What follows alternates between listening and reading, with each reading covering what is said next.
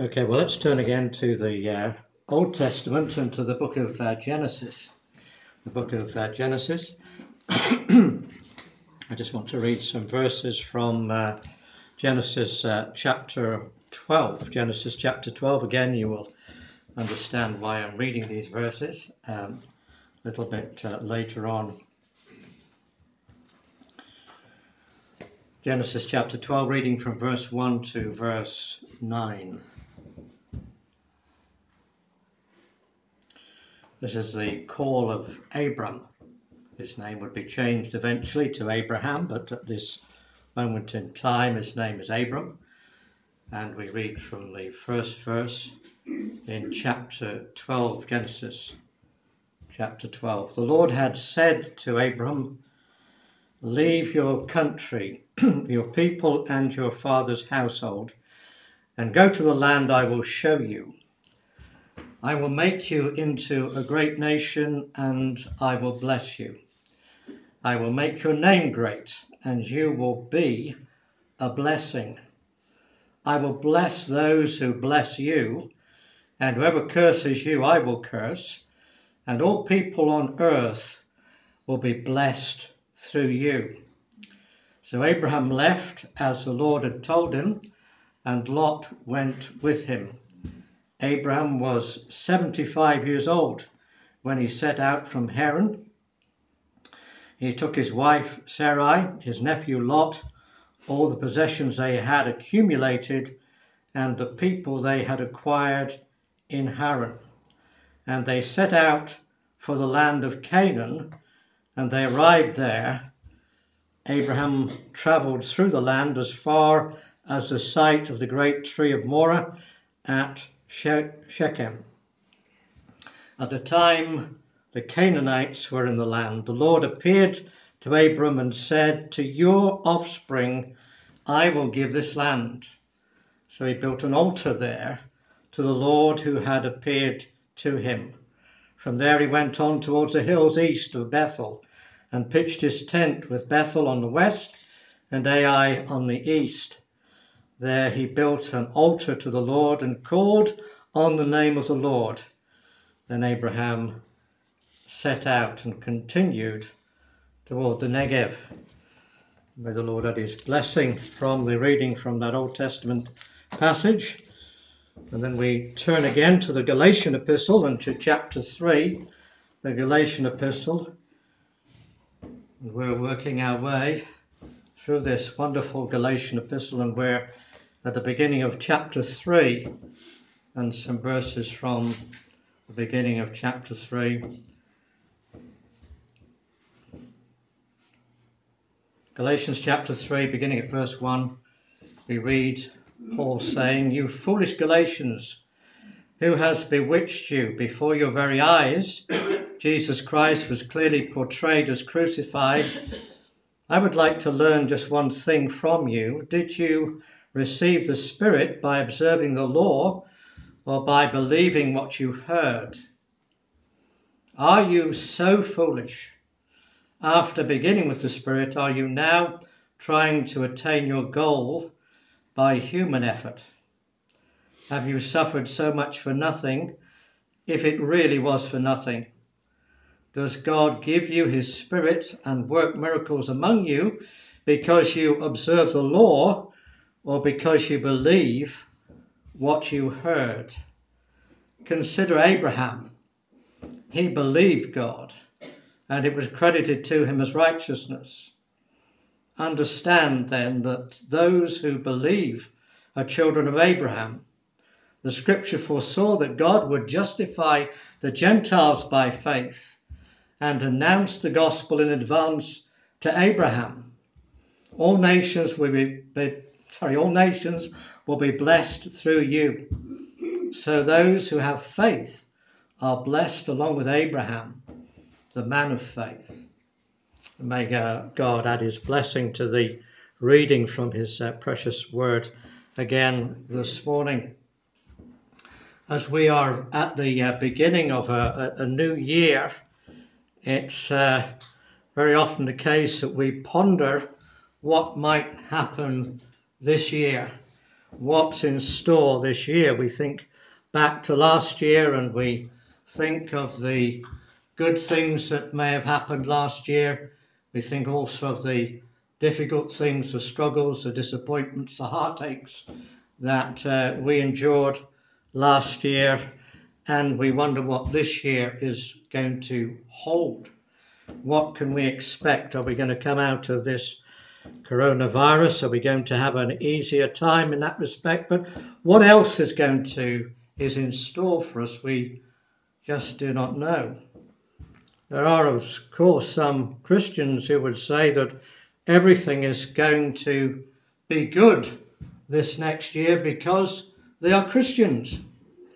There are Christians who are going to tell us that everything is going to be wonderful because they are going to pray and God is going to bless them, and their finances are going to be great this year because God is going to bless them. Their health is going to be good because God is going to bless that. The relationships are going to be fine because God is going to do all of that, and everything is going to be wonderful simply because they are Christians. And that is what is being taught, sadly, in certain circles. The idea that if you are a Christian, you can expect God to just give you all that you want. Prosperity preaching, we call it. And there are a lot of people who are entering into this next year feeling that is going to be the way things should be. After all, God is the God of the universe. Christ is seated at the right hand of the Father. Surely nothing can happen that is going to be difficult or adverse or challenging this year because we are Christians. Perhaps that was the way the Galatians felt, having become Christians in those glorious salvation days that Paul reminds the Galatians of at the beginning of the 3rd chapter. He reminds them of how they came to faith. He reminds them of how God revealed Jesus Christ to them, how they saw, as it were, through the preaching of Paul, Jesus Christ publicly portrayed as crucified, and they received him as their Saviour. Signs followed the preaching of the word. It was a wonderful, wonderful time. Surely everything is going to go well after that. Surely there's not going to be any difficulties. Surely these Galatians, after these salvation days, could expect everything to run smoothly and look forward to days of power, days where the Holy Spirit continues to work in their lives, signs following the preaching of the word, miracles. Surely this is what they should be able to expect. Well, the book of Acts tells us in the 13th and 14th chapter, Luke tells us as he writes those chapters that Paul, on Paul's first missionary journey to Galatia, he came to Pisidian Antioch. Nearly the whole city gathered, we read, to hear the gospel message, Acts 13:44, and all who were appointed to eternal life believed. Verse 48 of that same chapter. At Iconium, again a city in the region, the Roman province of Galatia, at Iconium, God confirmed the preaching of the word with miraculous signs and wonders following the preaching of the word. Acts 14:3. At Lystra, we note there a notable healing of a crippled man. And at Derbe, they preached and won a large number of disciples, we read there in Acts 14:21. Then, after going through all those cities, and they come back through from the east to the west again on their way back to encourage the Galatian Christians. They returned to Lystra, where Paul had been stoned. They returned to Iconium, where the Jews had planned to mistreat them and stone them. They returned to Pisidian Antioch, where they had been expelled by the Jews, strengthening the disciples, encouraging them to remain true to the faith, but even there reminding them as they come through that they had suffered as they preached the gospel. It wasn't all clear cut. It wasn't all roses, if I can put it that way. There was a cost in being disciples. There was a cost in living for Christ. There was a cost in being evangelists, in being missionaries. And those costs were being paid for by Paul and Barnabas on that first missionary trip. But I'm sure, as I say, the Galatians had it in mind that thinking all would be well, looking forward to the second coming, looking forward to more converts, more miracles, more healings. But now, as we come to this third chapter of the Galatian epistle, as we come to this Galatian epistle general, we find that they are an unhappy group of Christians. They are an uncertain group of Christians. And they are bound up in meaningless ritual, religion. And now Paul writes to them, and he describes them as foolish Galatians. What has happened? How do you get from being born again? How do you get from salvation days? How do you get from glorious times where you see miracles taking place and you're so sure and so certain and it's all so wonderful? How do you get from there to being called foolish and being foolish and bound up in legalistic religion? How do you reach that place? That term that Paul uses, I remind you again, for foolish Galatians, that word foolish, anotos, a mental laziness. People who were not careful about the gospel, people who were not studying the scriptures, people who just thought that somehow because they were saved, everything was going to go okay and they would never have these sort of problems that they were now experiencing rather. Paul asks a number of questions here in the beginning of this third chapter, and in doing so he exposes their foolishness. Now if you're foolish, there is no excuse. There's no excuse for your behavior if you are foolish. It's simply down to you. It's your problem. It's something that you have created yourself. If you cannot understand quantum physics, that you're not foolish because that's complicated. You don't expect people to understand, unless you've studied it at university, you don't expect people to understand quantum physics, but you do expect people to understand their 2 times table, 3 times table, those sort of simple things. And if you don't understand those, generally speaking, I'm talking about, then it's because you are foolish, because you simply have not applied yourself to school. You have not done what the teacher asked you to do. The simple, basic understanding of your times tables. That's the teacher would say you were foolish by that. Christian life is not considered. You're not considered to be foolish in your Christian life if you can't grasp the finer points of eschatology.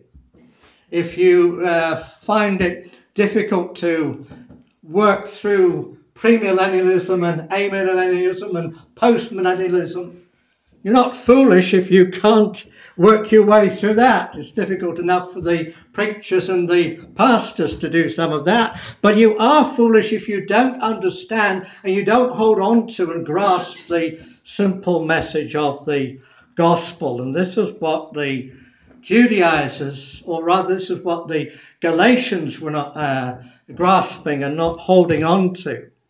They were not holding on to the important, simple, precious message of salvation by grace alone. See, the Judaizers' central argument is that Paul's gospel is not religious enough. It's not Jewish enough. And this is why Paul now takes them back in this third chapter to the beginning of the Jewish nation. In verse 6, saying, consider Abram, consider Abraham. If Paul is going to show them how foolish these Galatians are, he must show how foolish the Judaizers are with their insistence on the observation and dependence upon the law to offer justification and righteousness. And he uses the evidence of Abraham for several reasons, and I want us to note those reasons this morning. First of all, he wants to back up the experience the Galatians have had, now showing it is completely in line with the way that God has always acted and dealt with his people. You see, these Galatians here had this experience. And I'm sure the Judaizers would come along and say, well, you may have had experience, you may have had feelings, but those feelings weren't in line with God. They weren't real, they were just emotional feelings. They weren't feelings that were in line with Scripture. And you know, there's a danger, as I said the other week, that we can have feelings that are not in line with Scripture. There are lots of people out there who call themselves Christians and their experiences are not in line with Scripture. There's more of a spiritualism than a Christianity, and they're mixing up their Christianity with various other ideas, other religious thoughts, and they are thinking that it is all of God. You see, if you have an experience, it may be an experience that is godly, and it may be an experience of the Holy Spirit, but if it is, it will line up with Scripture, and it will be supported by Scripture and confirmed by Scripture. Paul says that we need to test the spirits to see whether they are of God. So you see, we have to be careful of that. Now, Paul talks about experience here, the Galatians' experience, but he's also saying to them, look, the experience that you had lines up with Scripture. The experience you had was a genuine experience. The experience you had was a salvation experience. It was an experience of the Holy Spirit. And he does that by taking them right back to the beginning and showing how authentic it is in line with the Word of God. The second thing he wants to show them is the potential of a life that grasps this simple truth, a life that is lived by faith. He takes us right back to Abraham because he wants to show that Abraham didn't live a complicated life. He didn't live a theological life, a deeply theological life, if I can put it that way. He didn't go off to university and learn to be a theologian. He was a man who believed God. He was in many ways a simple man. He was in very ways, he did not, I don't know what sort of education he had, but he didn't have a theological education as such. But the fact of the matter was, the success of Abraham's life was that he simply believed God and it was accredited to him as righteousness. He didn't need to be complicated to have a great life. He didn't need to be complicated to have a successful life. He didn't need to be complicated to have a life that would have repercussions through generations and generations and generations down the line. All he needed to do was to trust God, to believe God, to take God at his word, and it was accredited to him as righteousness. And that's what Paul is trying to say to the Judaizers, and that's what the message is for you and for me today, that we don't need to have complicated life. We don't need to have lives full of rituals and full of ornaments and full of incense and full of all these other things. What we need is a life that has faith in God, is trusting in God, which is credited to us as righteousness. Now, the third thing that the Apostle Paul wants to make clear, he wants to cut to the very heart of Jewish theology and to show where these so-called impressive Judaizers have gone wrong in their teaching, to destroy the myth that they have created over time, and it is a myth that has been created over time. He says here, consider Abraham. Consider Abraham. He believed God and it was credited to him as righteousness. Understand then that those who believe in are children of Abraham. The scripture foresaw that God would justify the Gentiles by faith and announced the gospel beforehand to Abraham. All nations will be blessed through you, so those who have faith are blessed along with Abraham, the man of faith. Now, you know, there are many people today who say, well, I believe in God. And you wait for them to complete the sentence, and they never do. I'm sure that if you talk to people about Christian things, that will be part of the answer you will get, part of the response you will get. You talk to them about Jesus Christ and they say, well, I believe in God. And you wait for them to give you a further answer, but they don't, because they think that that is the complete answer. I believe in God. And in believing in God, that's all that I need to do. There is no conclusion. No need to qualify it. As long as I believe in God, they say it's okay. I believe in God. Don't all roads lead to God?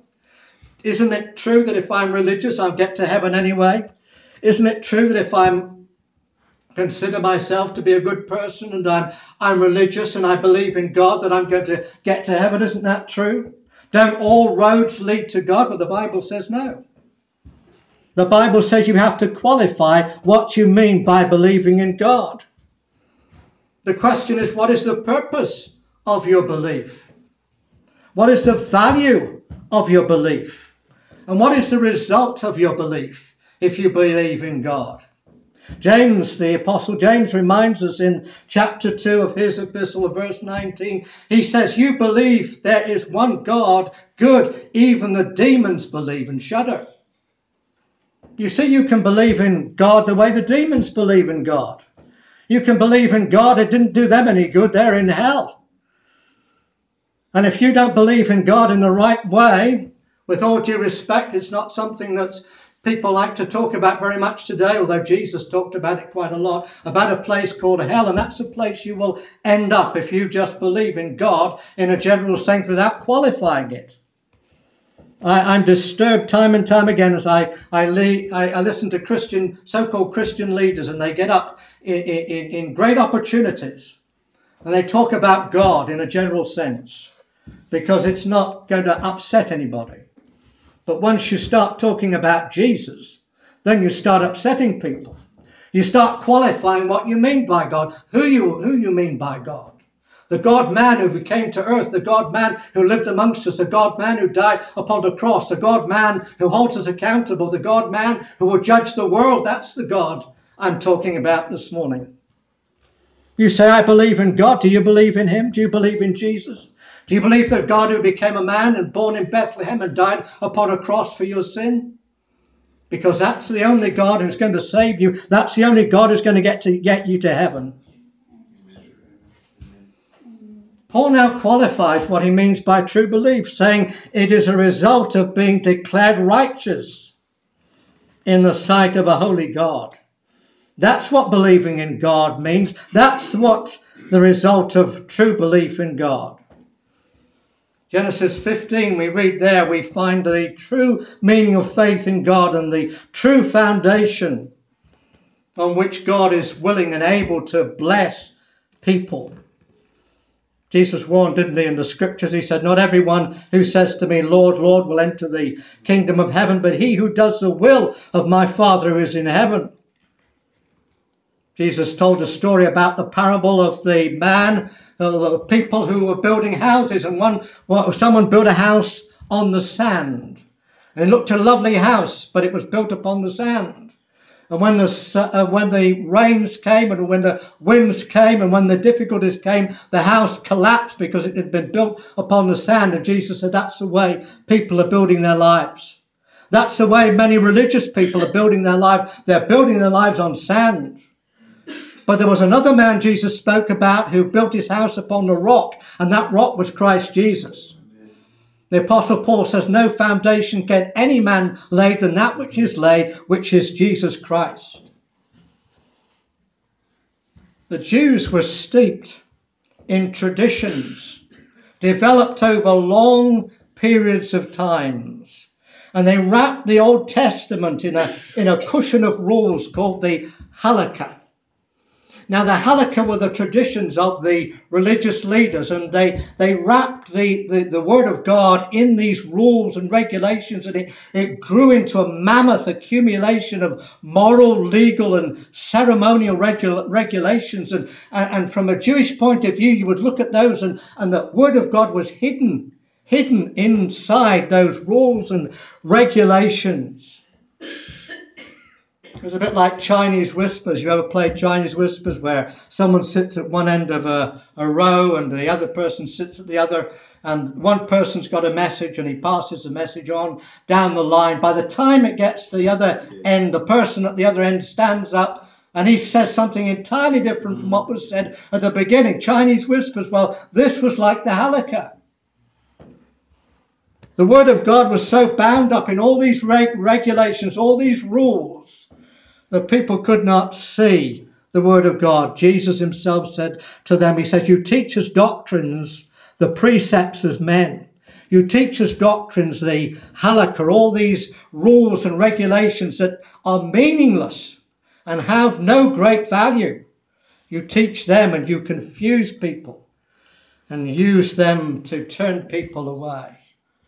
Even Paul himself had been taken in by those traditions. We read him saying that he was enamored with the traditions of his elders. He loved his Jewish faith. He loved the rules. He loved the religion, but it wasn't going to get him to heaven. And it wasn't until he was on that Damascus road and Jesus met with him that he understood that those rules and those regulations meant nothing. All that meant was the cross. The only one that mattered was the cross, the Jesus Christ of the cross, dying in the place of Paul, or Saul as he was, on that Damascus road. Now, Genesis 12 records Abraham's calling, and we read just a little bit about it there. And earlier on, Abraham's calling to leave Ur of the Chaldeans by faith and to travel to a land that God would show him. He took with him his wife Sarai, he took with him his nephew Lot.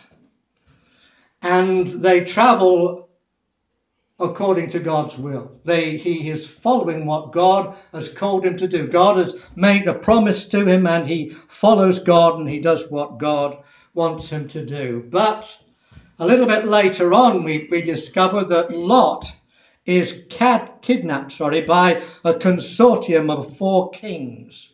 Big mistake. Big mistake, trying to kidnap a relative of Abraham. Because Abraham was not one of these wimpy religious people that we so often get accused of being. He was a tough guy, Abraham. And he had 318 trained men in his party. And they went out and they got Lot back, and they fought against these kings, and they also got all the plunder as well. You know, it rather reminds me of, have you ever seen the film with Arnold Schwarzenegger or Liam Neeson where someone dares to pinch one of their relatives or kidnap one of their relatives? Big mistake, big mistake. When I read this, I think, yes, this is just the same here. You don't mess with Abraham, you know. And he went off and he got back his family there. He rescued him. But here in chapter 15, read it because it's absolutely wonderful. It's far better than Commando or any of the other ones that you can. Yeah, far better story anyway. Chapter 15 records the conclusion where God speaks to Abraham. And we read there, after this, the word of the Lord came to Abraham. This is after he's rescued Lot and he's taught those kings a lesson. Now, after this, the word of the Lord came to Abraham in a vision. Do not be afraid, Abraham. I am your shield and your very great reward. But Abraham said, Sovereign Lord, what can you give me since I remain childless? And the one who will inherit my estate is Eliezer of Damascus. And Abraham said, you have given me no children, so my servant of my household will be my heir. Then the word of the Lord came to him, this man will not be your heir, but a son who is your own flesh and blood will be your heir. He took him outside and said, look up at the stars and count the stars, if indeed you can count them. Then he said to him, so shall your offspring be. Abraham believed God, and it was credited to him as righteousness. Abram, as he was known then, believed God, and it was credited to him as righteousness. Now, Abraham, as I said, was a tough guy in a lot of ways, Abram. But in another way, he was a frail and sinful man in the eyes of God. And when God appears to him though that sort of power in able to manage those 4 kings and their armies, it just disappears as he stands before God, because he's afraid as he appears before a righteous and a holy God. And he's afraid of a number of things. He's afraid of God because God is holy. He's afraid of his dreams won't be fulfilled. He wants children. He wants a family. He wants family life. He's afraid that wouldn't be realized. He's afraid that his name would not live on, that he would be forgotten. He's afraid that his wife would bear reproach and ridicule for being a woman who didn't have any children in an era where that was considered to be a bad thing if women didn't have children. He was afraid of many things that day as he stood before God. Things that he couldn't control, things he couldn't manage. But that day, Abraham believed God, and it was credited to him as righteousness. That day when he believed God, it made all the difference. God gave him a reason why he didn't need to be afraid, why Abraham should not fear, because God was his shield. God was his great reward. God would be his protection from anything and anyone who would harm him, including the punishment for sin, for his behavior, for his shortcomings. He would be his guard, his shield from the ridicule of being childless, all the issues that Abraham had that he couldn't deal with. God was going to deal with them. The day that Abraham believed God, it was credited to him as righteousness. Psalm 18:30, a beautiful psalm. As for God, his way is perfect. The Lord's word is flawless. He shields all who take refuge in him. God said to Abram that day, I'm your reward. I'm your reward. I will give you myself. And Abraham believed God. He believed that God would do that. And 2,000 years later, angels appeared over the skies of Bethlehem, saying, be not afraid, a Savior is born. God's promise to Abraham was fulfilled. Through Isaac's lineage, Jesus would come into our world, the Savior of the world. Abraham believed in Jesus. He didn't know his name, but he believed in the promise of God. He believed that Jesus would come. He believed that a Savior would come, and it was accredited to him as righteousness. The one who takes away sin, the one who takes away fear, the one who is our shield, the one who is our righteousness, the one who fulfills our dreams, the one who gives himself to us, the one who makes our lives worthwhile. The one who means that our lives have a meaning, have a purpose. That our lives and our being here in this world will live on after we pass on from this world. And that happens when we live a Christian life and when we pass on the message of the gospel to others. Where we encourage other people, where we train up other people, where we look around us and we say, who can we trust? Who can take up this message? Who can take up the baton? Who can continue after us? I don't want my life simply to be when I die. I want there to be something after that. I want somebody to be able to say, well, we're here because he did something. We're here because he preached. We're here because he encouraged us. We're here now and we're carrying on that message. That's what Abraham wanted. He wanted a legacy. You and I, we want a legacy, don't we? We don't want to simply be here and say, oh, I was a Christian. I sat in the congregation for a certain time, and then one day the Lord decided to take me and I'm in heaven, and hallelujah for that. But I never really made a mark. You can make a mark. You can make a difference. We can all make a difference, and that's what Abraham wanted to do. Through this passage here in Genesis 15, and time is going through this passage in Genesis 15, Paul tears down the false theology of the Judaizers who gloried in their Jewish heritage as sons of Abraham. Paul shows that shows the gospel of free grace is a genuine and authentic and original way of salvation, and not the legalistic traditions of the Judaizers. Abraham, like the Galatians and like all true Christians, believed God and it was accredited to him as righteousness. He believed in the promise. He believed in the Saviour. He believed that the Saviour would be a shield, taking our sins and clothing us in his own righteousness. And in Galatians 3:7, that wonderful, wonderful verse, understand then that those who have faith are children of Abraham. Scripture foresaw that God would justify the Gentiles by faith and announce the gospel in advance to Abraham. All nations will be blessed through you. So those who rely on faith are blessed, along with Abraham, the man of faith. It completely destroys the theology of the Judaizers. All their pride, all their confidence, he destroys it and points once again to the perfect finished work of the cross. Paul reminds the Philippians just in closing, because it wasn't just the Judaizers coming to the church in Galatia that mattered, they went everywhere, just as the Judaizers or the modern day Judaizers are around us all the time in our land today.